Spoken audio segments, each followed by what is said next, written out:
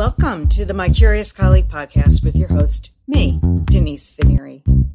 We'll be talking all things consumer relations with a focus on consumer product goods organizations and the brand specialist and analyst roles and responsibilities.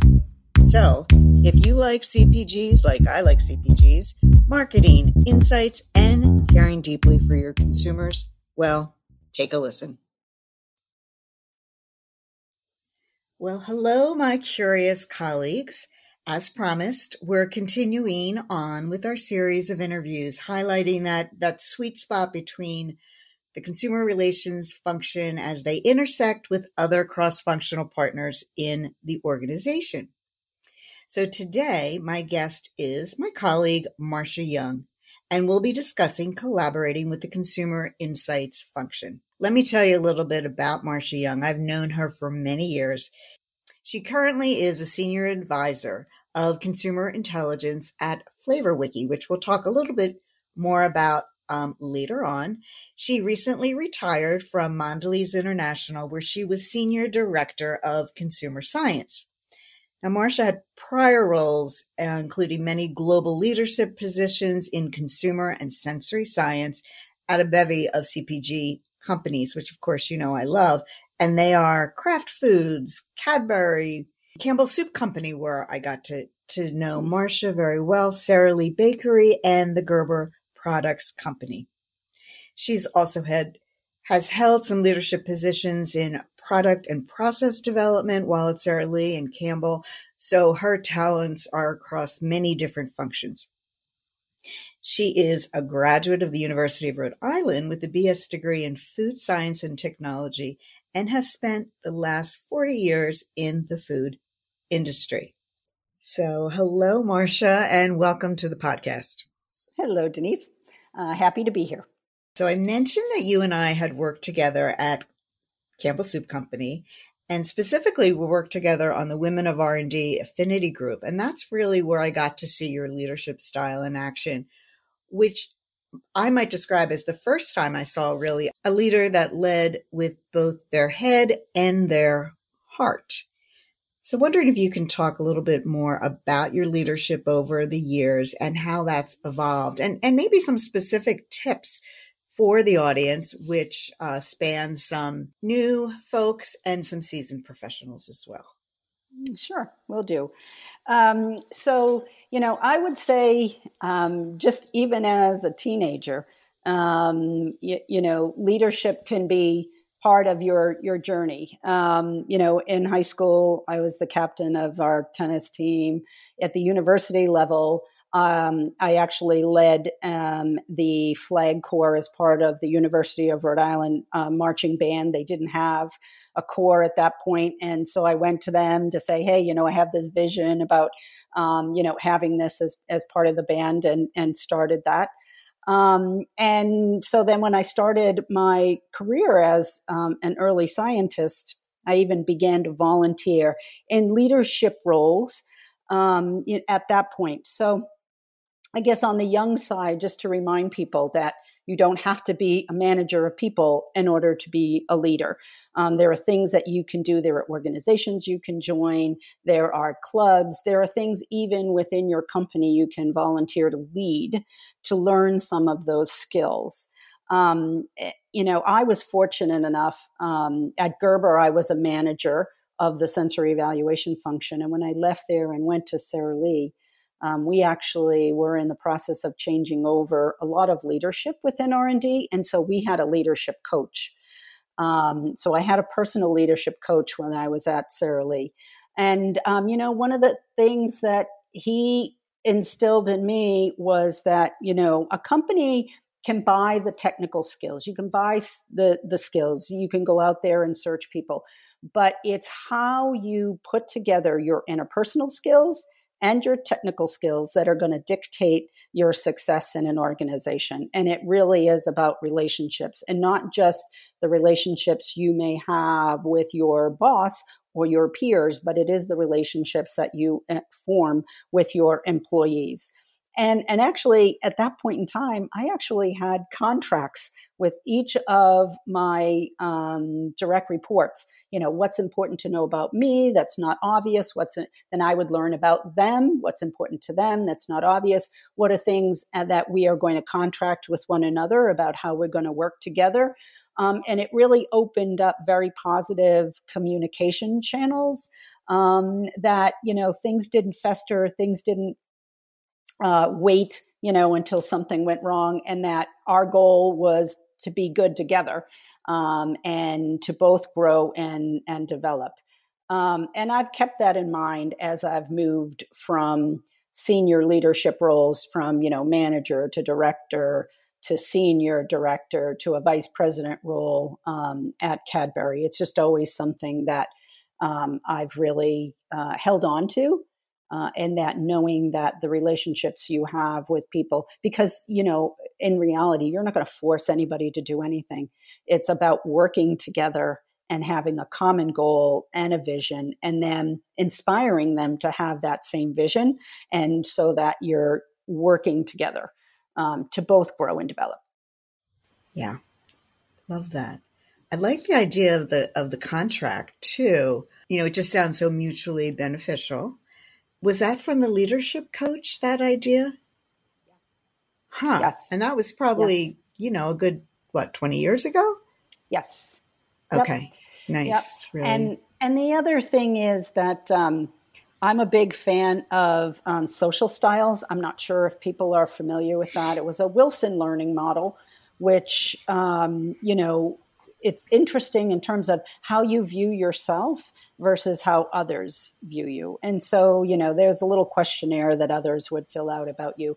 And it helps to understand just on a natural basis, what is your interpersonal style and how that might change or shift when you're under stress. So I'm an amiable person. I am someone who, likes to work to get to consensus or agreement. Mm-hmm. My first instinct is to not go to conflict. I will try to avoid that at all costs. I will try to work with others to get to that common ground. But when I get under stress, then I kind of go more analytical. It's like, okay, I want to see the data. I want to see the numbers. I really need to know what's going on here if I get under stress. And so it's important that the people that work for me know that style and how it is that I naturally am. What are the things that I value? And then also being able to detect, okay, when is she under stress? And also for you with your employee, right? Because if you have very opposite styles, it's important that that, it isn't, again, that tension and conflict. Yeah. And I think it underscores a basic tenet of leadership that I've kind of believed in. I learned that from one of my bosses, where it's like every style or every way of leading with one of your employees is going to be different, because you're human beings and you have different needs and wants and reactions to stress and things like that. And it really needs to be almost customizable if you're really looking for that, win-win relationship. Yeah. Great advice for. And I'll just add one other thing. What's interesting is, in your career, if you need to influence someone, if you need to influence a higher up, maybe you want money, maybe you want a lab, maybe, you want to be on a project team. You have to understand their style, because if they're the person who's kind of goes from the gut and is kind of a feel person, and you go in there with pages of data, they're just going to glaze over, right? But at the same time, if you need to influence someone who is very data driven, you can't go in there and just say, well, I'd like to do this. And, I just know I'm right? I have this feeling that it's all going to work out. It's not going to work so well. So it really is also, as a leader, how do you influence others? And understanding them will be important. Perfect. Let's get now back into some of that working together, ways of working. So I remember when I was leading the reporting team in consumer relations, we had a series of reports we'd produce on a particular cadence each month or week or quarterly, what have you. And my favorite one is the tracking of new products reports, because I thought it was so fun that consumer relations could be in that position for that, very early read on new products. Although I used to view it and still promote it as, qualitative in nature. So help me understand, has that changed the definitions there? So there's, I've got two questions here. We'll take one at a time. So for your audience and for me, can you please share like the current definition between that difference between qualitative data and quantitative data? And if you have a juicy example of, each of those, that would be great. And then I'll come back for my second question. Okay, fabulous. So those two definitions and those two types of research, have been around forever. When you say qualitative, it is going to be small numbers of people that you're gathering, data from. But it's going to be a lot more of down deep, right? Talking to fewer people, but really going in depth and understanding why and how. It's about hypothesis building, and, really understanding that person as an individual, and then doing that, multiple times. But typically you wouldn't run, analytics on that and statistics on that, because you don't have enough numbers, or N, as we might say. Conversely, on the quantitative side, you're getting lots of data. It's the survey data that you typically see. It's your central location tests. It's your home use tests where you get N's of, 50, 100, sometimes, 300, 500 people. And you're taking all of those individuals and working and analyzing that data to understand the similarities and the differences, likes and dislikes, why some products might perform better than another. What are those relationships between ingredients and so forth? So on a very simple scale, it's qualitative is more like the focus groups where you're talking to individuals or one-on-one interviews, and you're building hypothesis and you're really getting down in depth, where on the quantitative side, it's larger numbers, and there are some kind of, surveys that you're doing. Now, I will just couch that a little bit, because today there is so much going on with regards to, digital transformations, chatbots. So, there's technology out there that, it's a chatbot having a conversation with, now you could have a conversation with 300 or 400 people with the chatbot. And you could come back and analyze that. So even that is kind of changing with the use of technology and voice recognition, and being able to take words and things that people say, if they just answer a question on an open end, or you're in a conversation and you ask a question, when you do that with multiple people, you can also begin to gather, and analyze that as data because of word recognition and patterns of voice and so forth. Right. So technology is really also changing the way we think about those two things. Yeah. Excellent point.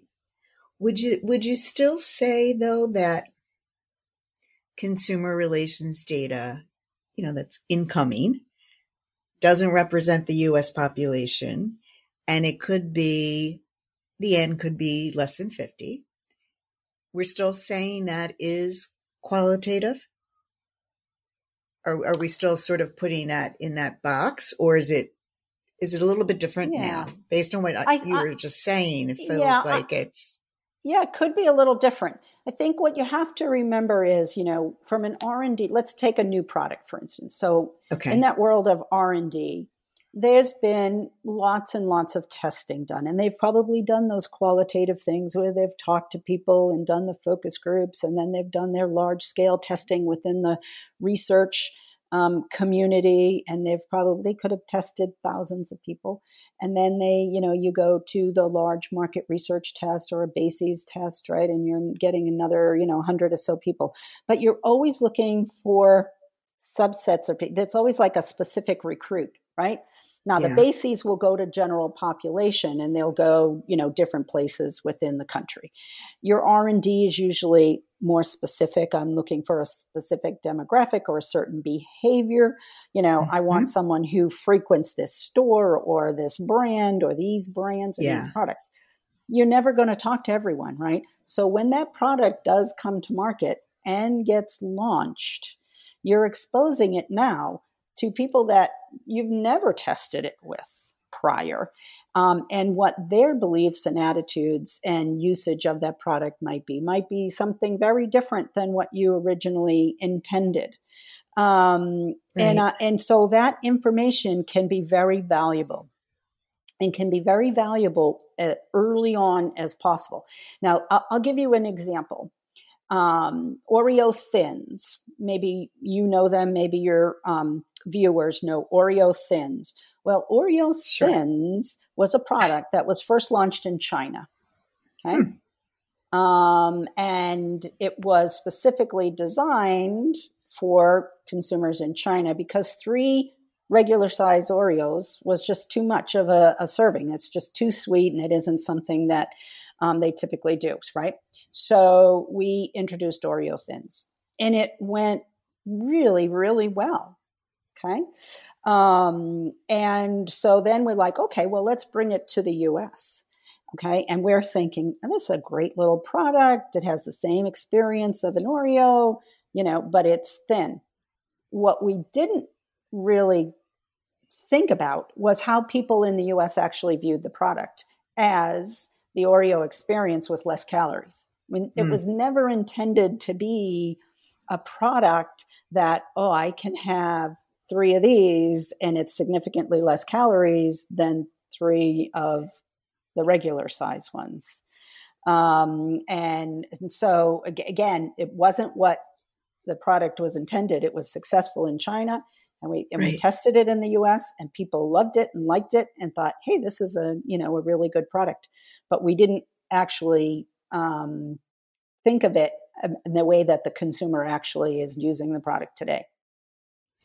Got it. And that data came in from the consumer relations, right? As people then started to communicate with us about the positives of the product and how it was being used, we didn't know. So it was like this new usage in a way. Yeah. Or benefit. The motivation for it was that's very different than what we thought. Right. Yep. I think in conclusion, if I could just recap all that's a great, interesting story. I did not know about that. And my son is a huge user, as am I, of the Oreo cookie.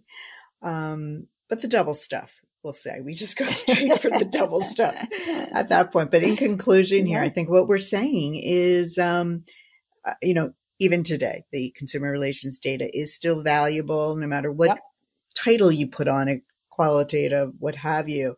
There's something to be learned there, because you are opening up with none of those rules of who you're talking to, and it's just kind of coming in naturally from consumers. So good to hear, confirmed by Marcia Young.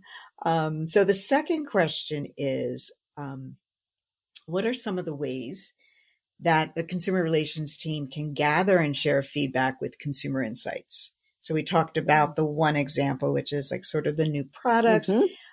So again, if you can get granular and give another example, that would be great. Yeah. So, I think that when you're working in, the company, that the more people involved that have a vested interest and are going to be working with that product from start to finish should be aware and knowledgeable. So I think that it would be really important that the consumer affairs people are part of the initial project team, right? They, in terms of understanding the consumers, what's going on in the world, what's the feedback we're getting right now on products, I think is very valuable to bring into those discussions. And also to be aware of, products generally don't end up where they started, right? I mean, you don't have this vision of us, little cookie or this biscuit, and it's going to exactly be what you envisioned in the end. Things change. You get that consumer feedback. Business priorities change. Maybe you need to cost save it. Maybe it needs to be made in a different plant. So the more the consumer affairs people are involved and aware of all those discussions and the journey that the product goes on from start to finish, any issues or challenges or conversations with the consumer post, I think, are more knowledgeable. You're able to garner insights from that to be able to synthesize, hey, this is an issue. We know that we changed this ingredient, or we changed, the plant where this was going to be made in, and it changed the texture of this product. And now exactly what we thought was going to happen, we start to seeing that, in the marketplace and seeing that in our data. So I think that it is important for people to be involved in understanding the new product process, what changes that product goes on. There's all kinds of inspections that go on at the bench, trying samples, and people giving feedback to one another about, what they taste, going through their, when you get your data back from, let's just say, a consumer test, and you have the products there in front of you, and now you're looking at the data along with the products, having the consumer affairs people involved in that as well can be valuable for both them and the project team. Yeah. So I would encourage, people to be part of the project team, not like an afterthought or a service to it, but part of that team from the beginning. Gosh, yes, totally agree with that. I do. And wondering, well, let me recap that first. I think the big aha there is just ensuring that consumer relations is part of the project and from the beginning. And one of them was to anticipate potential, concerns, and like sort of leading from there, that would help consumer relations then work with marketing or R&D on building a robust FAQ to anticipate those thoughts and concerns, and to see if there's a way the brand ambassadors can talk about that and hold consumers' hands. Because you never know, and maybe another iteration is in the works that's going to come out to the marketplace. And I think that what I'm hearing too is there's past information that consumer relations can add to, say, inspections. And that is, okay, when we launch this similar product or, similar packaging, X, Y, and Z. So let's sort of anticipate that as we build this baby. So I think that is really the ideal situation for sure. I know some organizations, you don't have the bandwidth to do that. And, or the marketers don't have that inspiration to kind of reach out to consumer relations and say, come on in. So this kind of leading to my next question is, what would be tactically a way that you can ensure that consumer relations is connecting with consumer insights or R&D? Is any thoughts there? Any tips? Yeah. Well, I think it will depend, of course, on how your organization is set up, right? So where does consumer relations sit in the organization? What is that reporting line? Does it naturally fit under, an R&D quality, banner? Is it in the quality organization? Is it the marketing organization? Is it in the R&D organization? So that you have to understand, where those natural tendencies are. And then I think that, if from a leadership perspective, I think sometimes it just has to start at the top. So the leader of consumer relations has to say, hey, this is where my team can add significant value into the overall business by being aware and part of these processes. And how do we make that happen? So sometimes, it could be as easy as, a friend, you have a good relationship with a product development leader or a director in product development, and you say, hey, I would like to, be part of this or have my team part of this because I think we can add value. And again, thinking about those relationships, right? Person's going to say, sure, of course, come. Right. And so, maybe you build a case from the bottom up in terms of what value did we play, what things happened. And then also going from, I think, the top down in terms of, so what is the vision of the consumer relations function? How is it going to change over time? Right. Insights has changed, consumer science has changed, R&D has changed. I'm sure consumer relations has changed. And how is your leadership going to be looking at the vision for the future and what's important? Because things are changing if you think about digital and where the world is every day, Marcia. Every day. And, children 7, 8 years old having their own iPhones or having a smartphone and always online and always connected. And, between the Facebooks and the Instagrams, things are changing. So, how we contact people and how we interact with people socially, it's changed a lot, right? Just in the recent past, and it's going to continue to change. And so what is that vision then for consumer affairs along that journey as well? And so again, being more aware of what's going on within product development and R&D and why things are being developed the way they are, formulations and so forth, is going to be important. Right. Excellent advice. If you've learned even a kernel of an idea or was inspired by this episode, please consider rating and reviewing the podcast on Apple Podcast. Be sure to share out the hashtag CPGCX because CPGCX really and truly rocks. You have been listening to the My Curious Colleague podcast with Denise Vanieri. Thank you for your time.